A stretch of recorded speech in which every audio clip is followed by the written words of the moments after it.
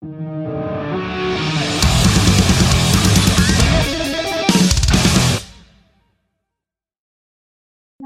don't I don't put on makeup every day, but I can't be seen by handsome foreign people without makeup on. So that's Ah, not really. it's it's because you're handsome and I saw Oh, sheesh. Uh, I'll take that for me looking like I do this morning. I didn't put mine on here. yeah, yeah, you're Oh, fine. hey, it's you know what? It's an honor to have you on the show, Donita. Oh, thank you. Yeah, like I've heard nothing but awesome things about you, and I'll be honest, I was a little nervous about talking to you because Ah, it's a bit of a throwback to when I was a young lad in high school. So I was very excited to talk to you. Here it is. Here's the day. It's awesome. this is the day, and I'm sorry if you're terrified or were Oh, terrified as a young man, but I'm actually not so terrible. But you are not. No, I'm not. I'm not. you are I not can't. at all. I've heard nothing but amazing things, but I Uh, think it's because your career is so incredible. It's kind of intimidating how massive it is. Like you've just done so much stuff, and it's like, where do you even start? That's I the don't thing. know, but listen, it's I think people, we have done a lot of cool stuff, but we stalled out for many years because we were on an indefinite hiatus for many years because nobody, you know what I mean? It's like your career goes through peaks and valleys, and it's like we were in a valley for many, many years. So it's kind of like we're at another peak right now. So that's we're very grateful for that. And coming to Australia just kind of proves the point that we're there's highs and lows, and this is a high right now. So we're very happy about that. Oh, that's awesome. Well, we can't wait because December, like you've already got three shows in Melbourne, two of them already sold out. I mean, that is an amazing sign that Australia loves L7 and always has. Yeah, we've always been well received in Australia, and I think Australian likes rock a lot. It's like Yes. you guys appreciate rock and roll, and it can be fancy or really stripped down, and but there's a high appreciation for it in Australia. And you guys have, I mean, last time I was there, I guess in 2016, I think you guys still had like music video programming going on. Are those shows still on? Like, Oh, not really. oh, they aren't. Oh, that you guys were one of the holdouts. I Yeah. Last time we were down there, I was like, oh my God, there's actually music video programming down here, which I thought was really, really cool because we don't have that in the States anymore, which is Oh, I guess no, that's not true. We got Rage. Sorry, we do. We have got okay. Rage, but There it's you kind go. of it's not the same as what it used to be. Let me just say. Is that on once a week, or when is that Yeah, on? it's on the weekends on ABC. I keep forgetting that it's actually on because I Yeah. don't watch TV. So that was my bad. Maybe I'm gonna have the Rage people knocking at my door, but they don't play Well, my you videos know what? anyway. They may not be, listen, the rage people may not be knocking at your door, but maybe they'll be knocking at my door because I'm so excited that they have a show so that's really cool. That's probably what I was referring to and thinking about last time I was there. Well, that's the thing. That's where I first saw you. Really, was on Rage. Yeah, I remember an interview. It was a pretty long one with a young man. I don't, yeah, it's I think I have a VHS cassette of it somewhere lying around the house in storage. Because you did you do the Rage? You go on the couch and you do the requests. I'm sure you did. I'm sure we did. I I think we were in our hotel room or Mm. something. I'm not sure. I'm Wow. not exactly sure. Look, things get a little foggy for me. Me too. But mate, you're going to be, of course, playing Bricks of Heavy in full. And the thing I've always loved about this album is how heavy some of the riffs are. Like Wargasm and This Ain't Pleasure, especially, are pretty metal. They're heavy riffs. Looking back, were you listening to that at the time? Metal, or what were the influences that were coming into those riffs? Oh, I listen to all kinds. I mean, I listen to all kinds of music. I like a lot of 60s, 50s pop. So there's always a bit of that in our music as well. But I would say that Susie and I liked Suicidal Tendencies and still Yeah. do. So we like them. Susie's a big Sabbath fan. Um, you know, we like as far as the heavy stuff, I like some Ted Nugent stuff. I like I don't know. All I don't like when people get too wanky with guitar solos personally. I like things to say somewhat melodic. I mean, I know Mm. those riffs are pretty aggressive on Wargasm. I mean, Wargasm is pert near math rock, Yes. and it's very challenging to play, but there is a melody in there too, so do do do do do do do do, there's a but that's probably our most math rock song that we have. So I'm responsible for that. And it is a bitch to play live, but we carry it off pretty well in doing the Bricks Are Heavy set. We retired it for quite a long time Mm. because it takes a lot of concentration to play that and to sing it at the same time. So that's, I got kind of sick of that after 1992, and I totally I got rid of it from the set. I was like, I'm not playing Orgasm anymore. So, but now that it's back and people are very excited about it, and it's still relevant lyrically. So that's, Yes. that's tragic, but I think people still connect with it a lot. Well, I mean, the album spawned two of your biggest songs, Pretend We're Dead and Shit List, which are just absolute classics. But I mean, you're talking about songs, retiring songs out of sets when you get sick of them. You know, both of those, has there been a time where you're like, I just can't play them anymore because they just played them to death, even though the fans love them? Yeah, I mean, I never got sick of playing Shit List just because it's such an emotionally cathartic song. I Yeah. mean, I could be singing about the world. I could be singing about my roadie. I could be singing about, my bandmate, or, the president of the United States. It's like, anybody could be, bearing the brunt of my emotional shit list when I'm singing that. So, and I feel like the audience always is responding to it in their own personal way as well. Um, there was a period of I would on Pretend We're Dead, and I love Pretend We're Dead, but it was sort of hip to shit on your hit back in the day. It was like Yeah. it was part of the punk uh aesthetic to just kind of fuck the man, and oh fuck a hit, oh I'm not, you know I'm going to disrespect my own hit, which is just ridiculous. So I love Pretend We're Dead. I wrote Pretend We're Dead. I'm very proud of Pretend We're Dead. It still rings true lyrically. And we will be rocking it for you, Australia. I can't wait. I've got it on my calendar.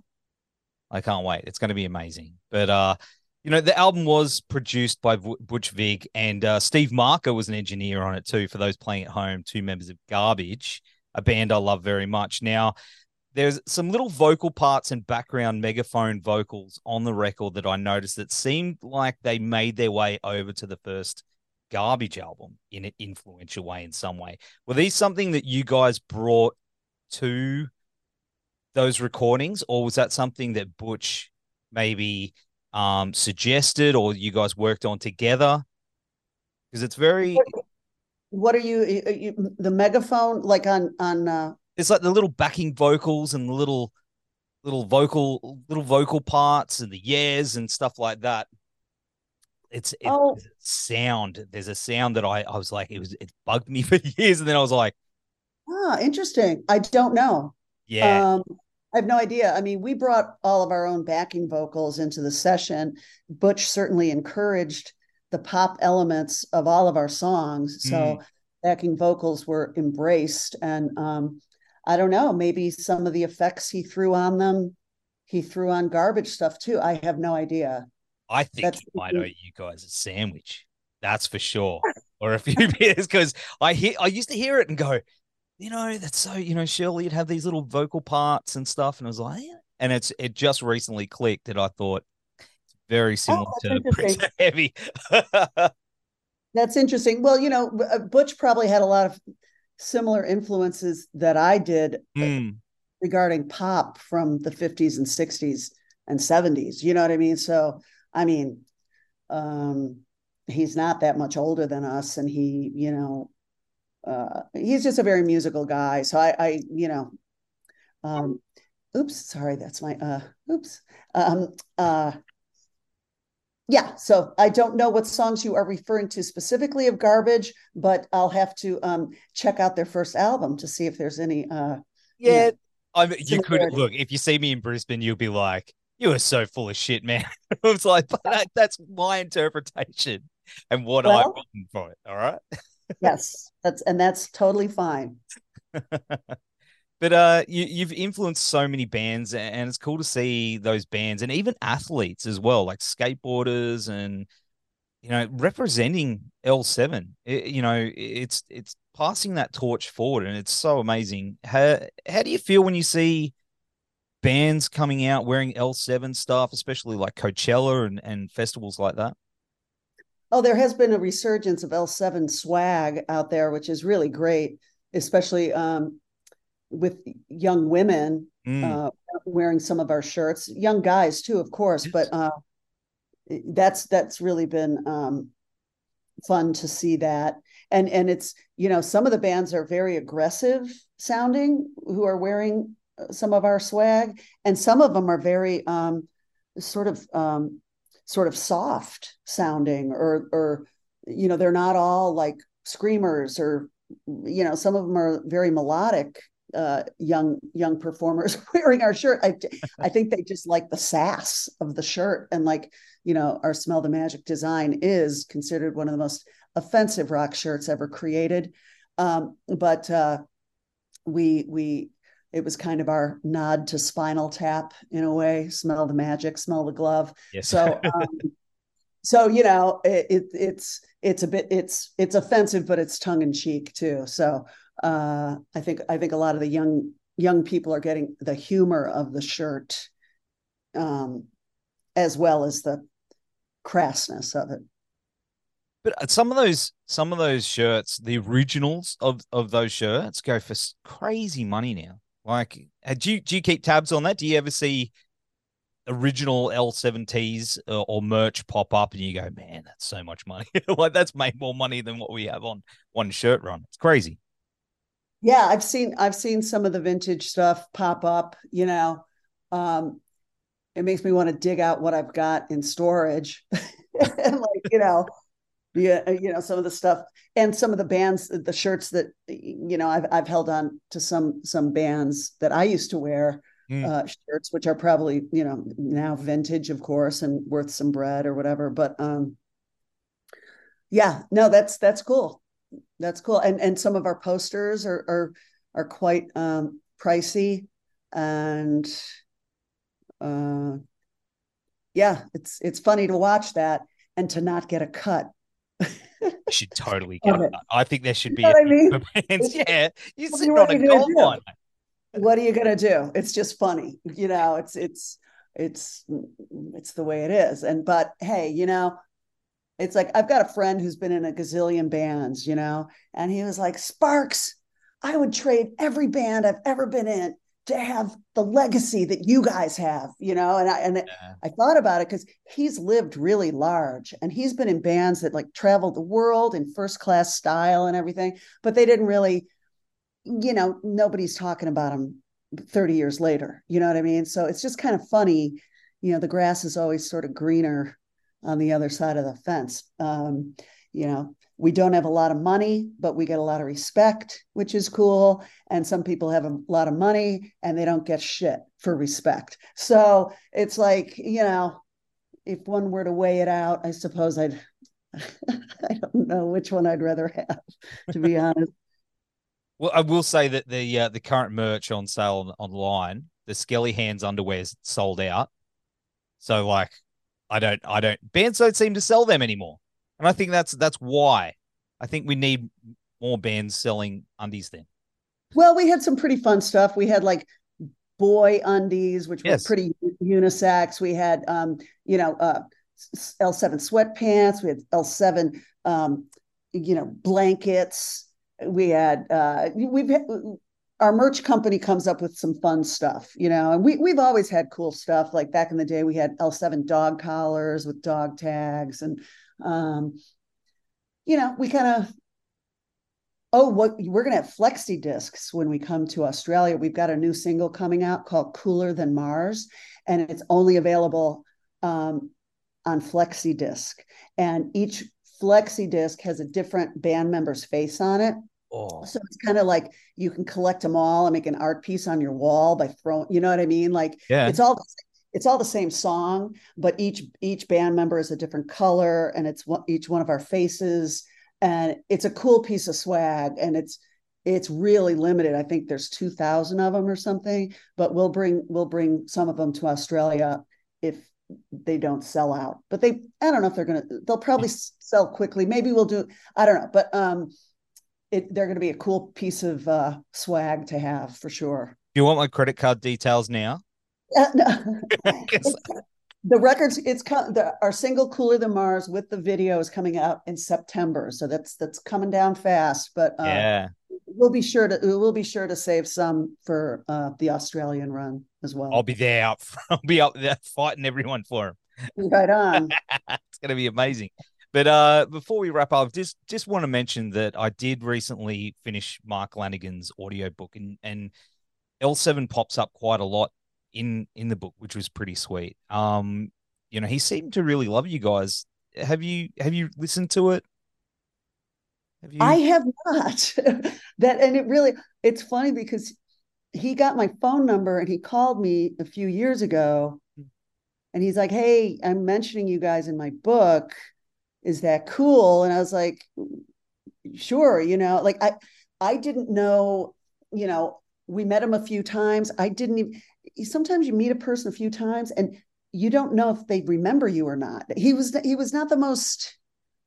He was always very sweet, but he wasn't the most talkative guy or Yeah. anything. So I had no idea if he knew who the fuck we were or not. But it was always like, "Hey, Mark, Oh, how's it he going?"